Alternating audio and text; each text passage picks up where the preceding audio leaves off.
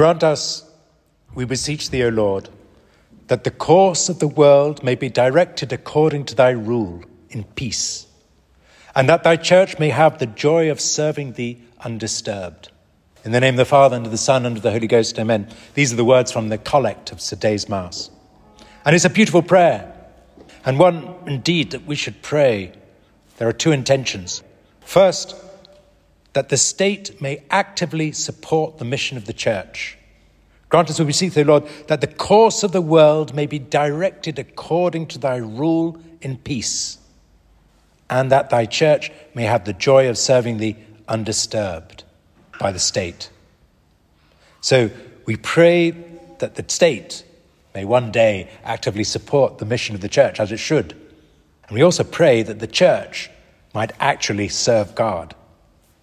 It seems a temerarious thing to say, but alas, we have reached a juncture where there are members of the hierarchy of the church who are actively militating against the good of the church, placing an obstacle to the accomplishment of the mission of the church, which is to save souls.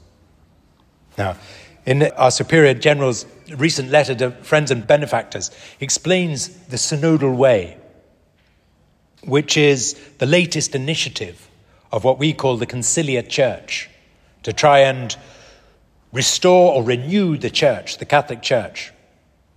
Now, unfortunately, the synodal way, all it does is put the church at the service of the New World Order by implementing some charade of democracy.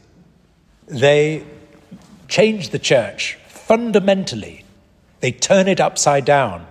Instead of being a hierarchical structure with God, our Lord Jesus Christ, at the head, his vicar, the Pope, his visible head on earth, and a hierarchy underneath him, the synodal way turns the church upside down. It's now become the listening church.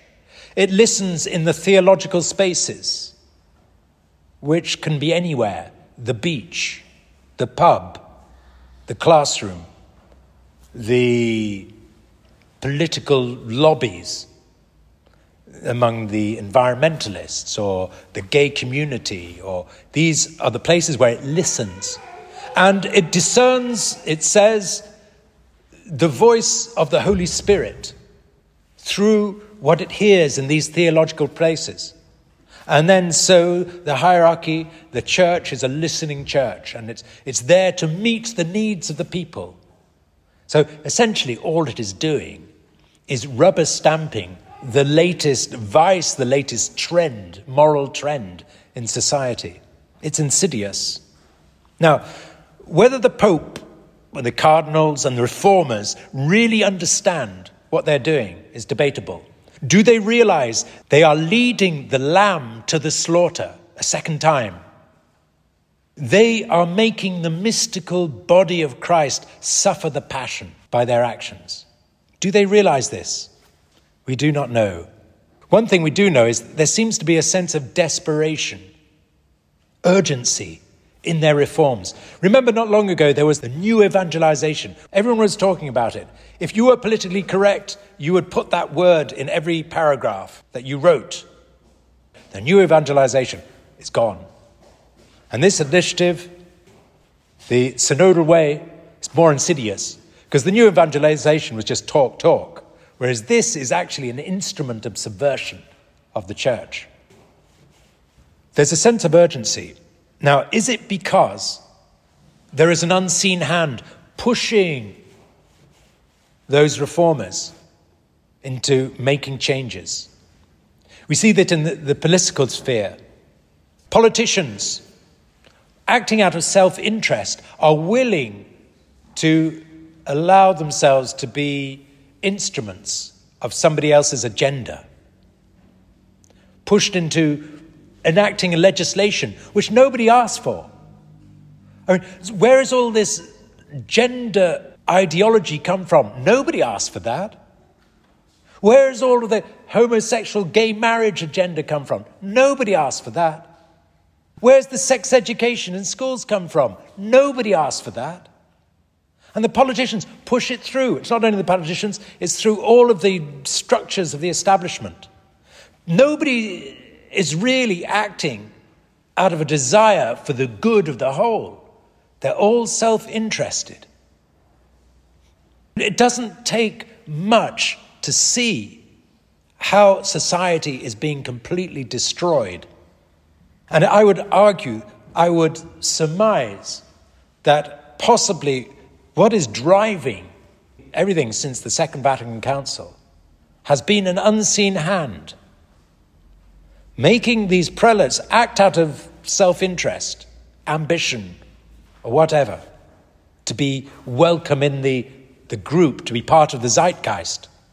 And they've prostituted themselves to push through an agenda which is so clearly destroying the church. The other theory is, if it's not an unseen hand making these reforms, it is an aging group of hippies who had this great dream back in the 60s of peace and love and freedom from all laws, and then the world would be heaven on earth. And clearly it hasn't happened. Essentially, you liberate yourself from God's law, you enslave yourself to your passions and to the devil. And then every metric, I think I've said this before, every measure of the health of the church has fallen off a cliff since the Second Vatican Council.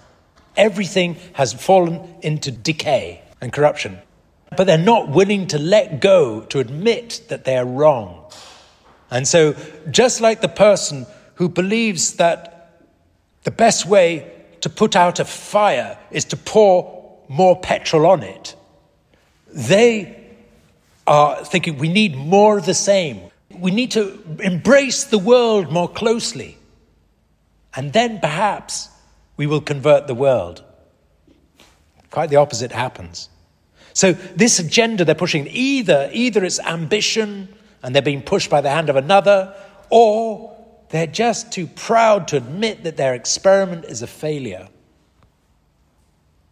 The ruins of the church, perhaps the lamentations of Jeremiah, might be applied to the church today. The ways of Sion mourn, because there are none that come to the solemn feast. All her gates are broken down, her priests sigh, her virgins are in affliction, and she is oppressed with bitterness.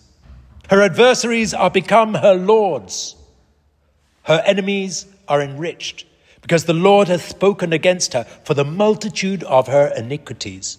Her children are led into captivity of vice, of passions, before the face of the oppressor. Now, the church is in a parlous state, the visible church. But the church as the bride of Christ, as the mystical body of Christ, remains beautiful and spotless. But visibly, she's abandoned and tainted with scandal. The church as the unique means of salvation, founded by our Lord Jesus Christ, she has visible marks by which she is clearly identified. But as the institution governed by the Conciliar Church, those marks are not entirely effaced or hidden, but they are covered in a veil. They shine out not so brightly. So what is this Conciliar Church that does so much harm? Is it a church within the church?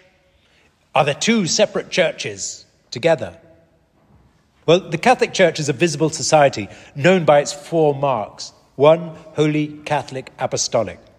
It's a supernatural society. And it's called, in theology, we call it a perfect society, because it possesses all that means it requires to accomplish its end. Just to explain that quickly, a family is a society, but it's not a perfect society, because for families to flourish, they need to live in a community. To have a perfect family, it has to be part of a wider community. So it's not a perfect society in the academic sense, whereas the church is. The church possesses all the means that she requires to fulfill her end, which is to save souls. She continues the mission of our Lord Jesus Christ to save souls. So the church is a perfect society. The term conciliar church is best defined as a state of mind that prevails within the Catholic Church, even in the hierarchy, and which, wherever it prevails, prevents the full manifestation of the marks of the Church and obscures the divine origin of the Church. Or otherwise stated, the Conciliar Church is a loose society. It's a loose society of men with modernist ideas, existing within the perfect society, which is the Catholic Church. This modernist society took control of the proceedings of the Second Vatican Council, and then the levers of power within the Church, even the papacy itself, all of the popes, John the 23rd to Pope Francis, are members of the Conciliar Church. They have modernist ideas. Even Pope Benedict, who had a traditional heart, but his philosophy was very modern. And to him, the errors of ecumenism and religious liberty, to him they seemed a perfect development of church doctrine, but not at all. So the Conciliar Church are a loose society of men who are informed with modernist ideas, and they eclipse the marks of the Church. The Church is one, holy, Catholic, and apostolic. It's one in faith, one in worship, one in government, and one in spirit. It's one in faith, means one doctrine, one moral law. But the modern Church has introduced heterodoxy, ambiguity in the magisterium, a disconnection between faith and morals. If you can be in adultery and then also go to Holy Communion, there's a disconnection between faith and morals, quite clearly. If you have no respect towards the Blessed Sacrament in church, there's a disconnection between faith and morals. If you are conducting ceremonies for communities who are identified by their sinful lifestyle without calling them to repentance, there is a disconnection between faith and morals. And we see this quite clearly. So the unity of faith is broken. The unity of worship is broken because the liturgy is diverse at the inclination of whatever minister celebrates. Unity of government. Well, the church is hierarchical, with one head, our Lord Jesus Christ, and a vicar, successor of Peter. It's not a democratic institution. It's not a synodal institution. Collegiality, introduced at the Second Vatican Council, brings the Pope down to being, as they say, first among equals. He's no longer the head of the hierarchy. Rebellion in various episcopal conferences puts them in de facto schism. We see that in Germany. Unity in spirit. The church is fundamentally united because we are all members of the mystical body of Christ. So we're united in our participation in the divine life. If we are a living member of the church, we participate in the divine life, or the divine life lives in us, animates us. And that's our union. That unites the church militant, the church suffering, and the church triumphant. But in the Conciliar Church, first of all, grace has a different definition. And it's not the Spirit of God that animates the church, but the Spirit of man. It is the union of humanity. The church militant and the church suffering have gone because everyone is now a member of the church triumphant. We're all saved. So let's just be happy together. We're all saved. Not only Catholics, but every religion. The reasoning goes thus. Because our Lord took to himself human nature, all of human nature is sanctified. Therefore, everyone who is possessive of human nature is sanctified. And that's patently wrong. The church has never taught that. We're born in original sin. We have to be baptized. At least the baptism of desire, or the baptism of blood, but usually the sacramental baptism. And we need to grow in grace and die in grace. Otherwise, we cannot be saved. So the unity in spirit has disappeared. The church is holy. It has a holy finality, which is the beatific vision of God for souls. It has a holy head, who is the cause of all holiness, our Lord Jesus Christ. It has holy members because they participate in his mystical body. It has a holy liturgy, a holy mass, holy sacraments, a holy law, the lex immaculata, spotless law. It has the means of holiness. And yet we see in the Conciliar Church, there is no longer the desire to send souls to heaven. When do you hear that today? It's all about looking after the planet. It's all about the brotherhood of man, Freemasonic goal. It's not about getting souls to heaven at all. The end is not holy. Jesus Christ, instead of being the cause, the essence of holiness, essential holiness, he is now simply the historical Jesus who is a good example of holiness. Holy members. All mankind are holy by the fact that they have human nature. There is no need for repentance, no need for confession. Just be sincere. Be sincerely wrong.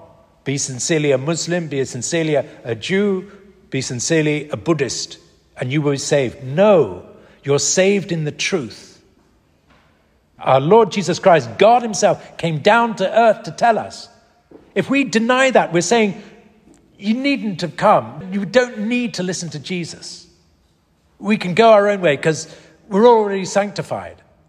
We're already saved. No, there's one religion. The Conciliar Church does not teach that. The Church is holy in her liturgy. And you see the modern liturgy today, it has been desacralized. The holiness taken out. It's been made profane. And it is no longer exclusive. It's lost its holiness. To be holy is to be set apart. Our liturgy should be set apart. It is not something that false religions can participate in, or that we dilute with elements of false religions. The Church is Catholic, is universal geographically in space, is universal in time across the centuries, and is universal in society. In the modern Church, the vernacular language and enculturation have smashed the geographical unity of the Church. Even in the same town, you have to have different churches for different languages and different styles of Mass. To say that the modern liturgy is more relevant to man, allows man to participate more fully, absolute nonsense. Before you could go anywhere in the world, walk into any Catholic church and feel like you were at home. And you could knock on any Catholic door and they would open the door and you would see a fellow brother and sister in Christ. There was truly a global community. The different Episcopal conferences present different understandings of the faith and morals. So they destroy the unity of faith across the world. Not only the unity of liturgy, unity of faith. The Dutch Church published a catechism shortly after the council, which was overtly Protestant, heterodox. And so essentially they broke away from the rest of the church. And then all of the modern catechisms now, they have adopted the theological developments, errors of the Second Vatican Council. They're hidden in there. Even the Catechism of the Catholic Church, the modern canon law as well, has those errors in there. Universal in time. The Church held on to the deposit of the faith and unpacked it. Revealed the treasures, the same treasure, across the centuries. Now, what is tradition? Tradition to the Conciliar Church is the process of adapting ourselves to the needs of the moment. The doctrinal needs, the moral needs, the liturgical needs of the moment. So, oxymoronically, tradition means perpetual change.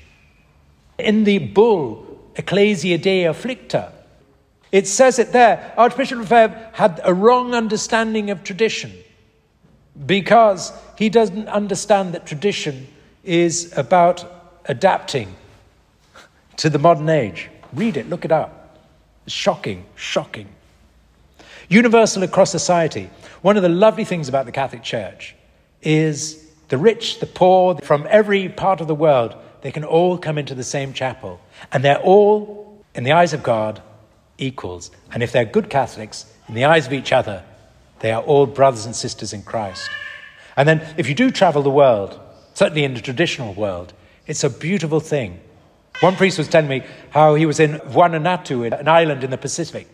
He'd go to a hut which was used for the chapel.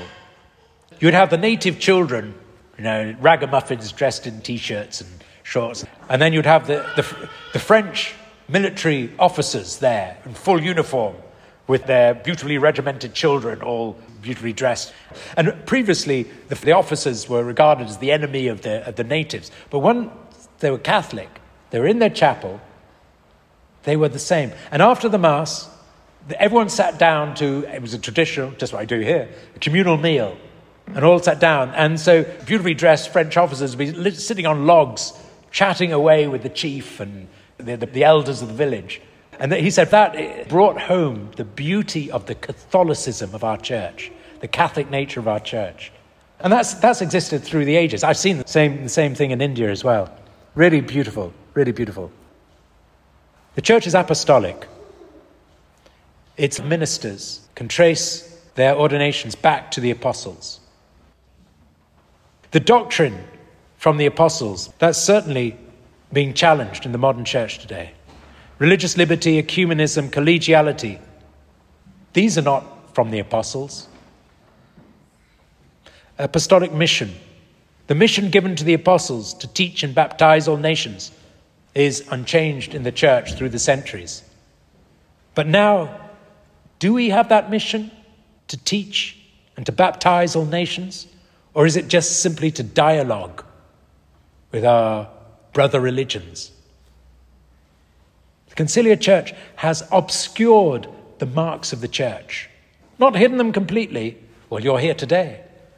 It hasn't hidden them completely, but it is important we're aware that the church is in the greatest crisis it's ever experienced. What is the future of the Conciliar Church? Well, it's a house built on sand. And everything which is not of God will fail. An evil tree will bring forth evil fruit, and every lie is found out. The Conciliar Church is destined to failure by its very nature. We're watching it fail before our eyes. It's a house built on religious sentiment.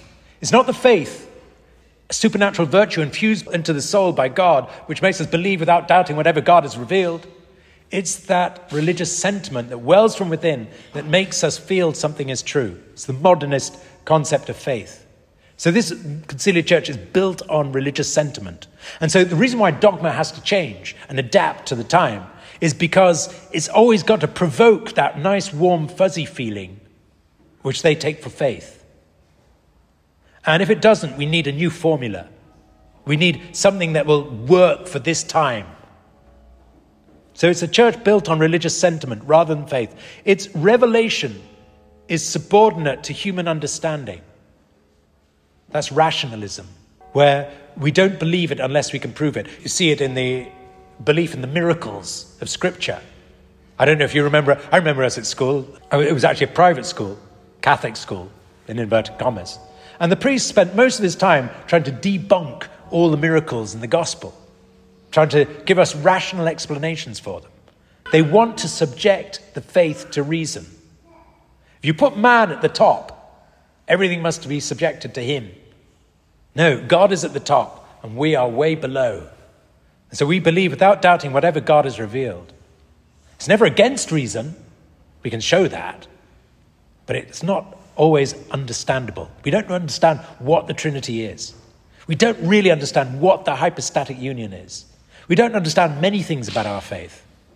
We don't understand what's going on in the church today, the mystical body of Christ, why our blessed Lord has allowed his church to be dragged through the mud. The gifts of the Conciliar Church are not supernatural. The key to understanding the crisis is the evacuation of the supernatural.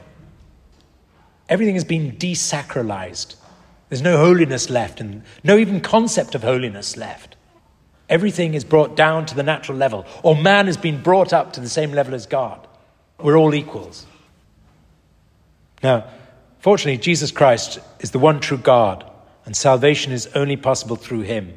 The church was founded by him to continue his mission to save souls, and so will remain visible in the world until the end of time.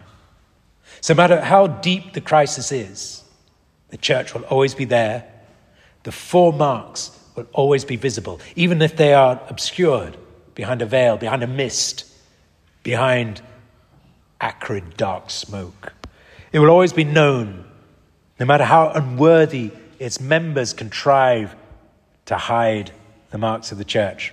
Now, in my mind, it's possible that we are witnessing the nearest the church will be to total eclipse, which is the darkest moment before the dawn. The latest initiative, synodality, will soon pass into history, and the Conciliar Church will continue to slowly die. The Catholic Church will always have plenty to suffer, regardless, but by the heroism of her saints, the 4 marks will always shine forth. I like to think like the 4 wounds in the hands and the feet of our Lord. And the 5th wound will be the outpouring of grace upon the world that comes from those who are faithful. So, my dear brethren, let us pray this prayer with fervour, that the course of the world may be directed according to thy rule in peace, and that thy church may have the joy of serving thee undisturbed. Let us pray this prayer with the Blessed Virgin Mary. In the name of the Father, and of the Son, and of the Holy Ghost. Amen.